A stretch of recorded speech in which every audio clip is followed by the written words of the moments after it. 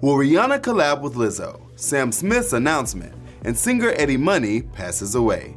This is Billboard News Now, rounding out the top stories for Friday, September 13th. Rihanna just revealed she's hoping to collaborate with Lizzo.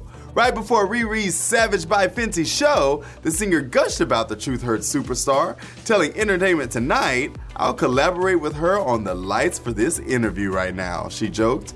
She went on to say Lizzo is so badass and she's everything that Savage stands for. Lizzo heard the message loud and clear, just tweeting, "I would sing the bass drum in a Rihanna fart just to make this happen." And Missy Elliott jumped in on the black girl magic with her approval, tweeting that she supports. Stay with me, 'cause you're all I need. Earlier this year, when Sam Smith announced that they identify as non-binary and genderqueer, many fans asked if they still wanted fans to use the pronouns he and him.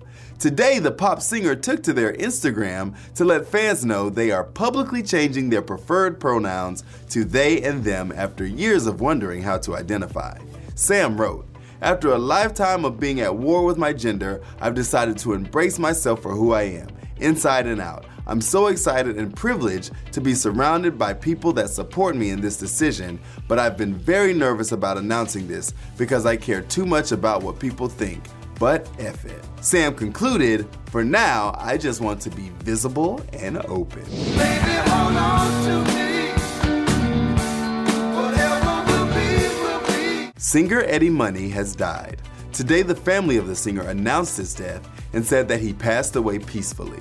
In August, the classic rock star of the 70s and 80s revealed he was battling stage 4 esophageal cancer.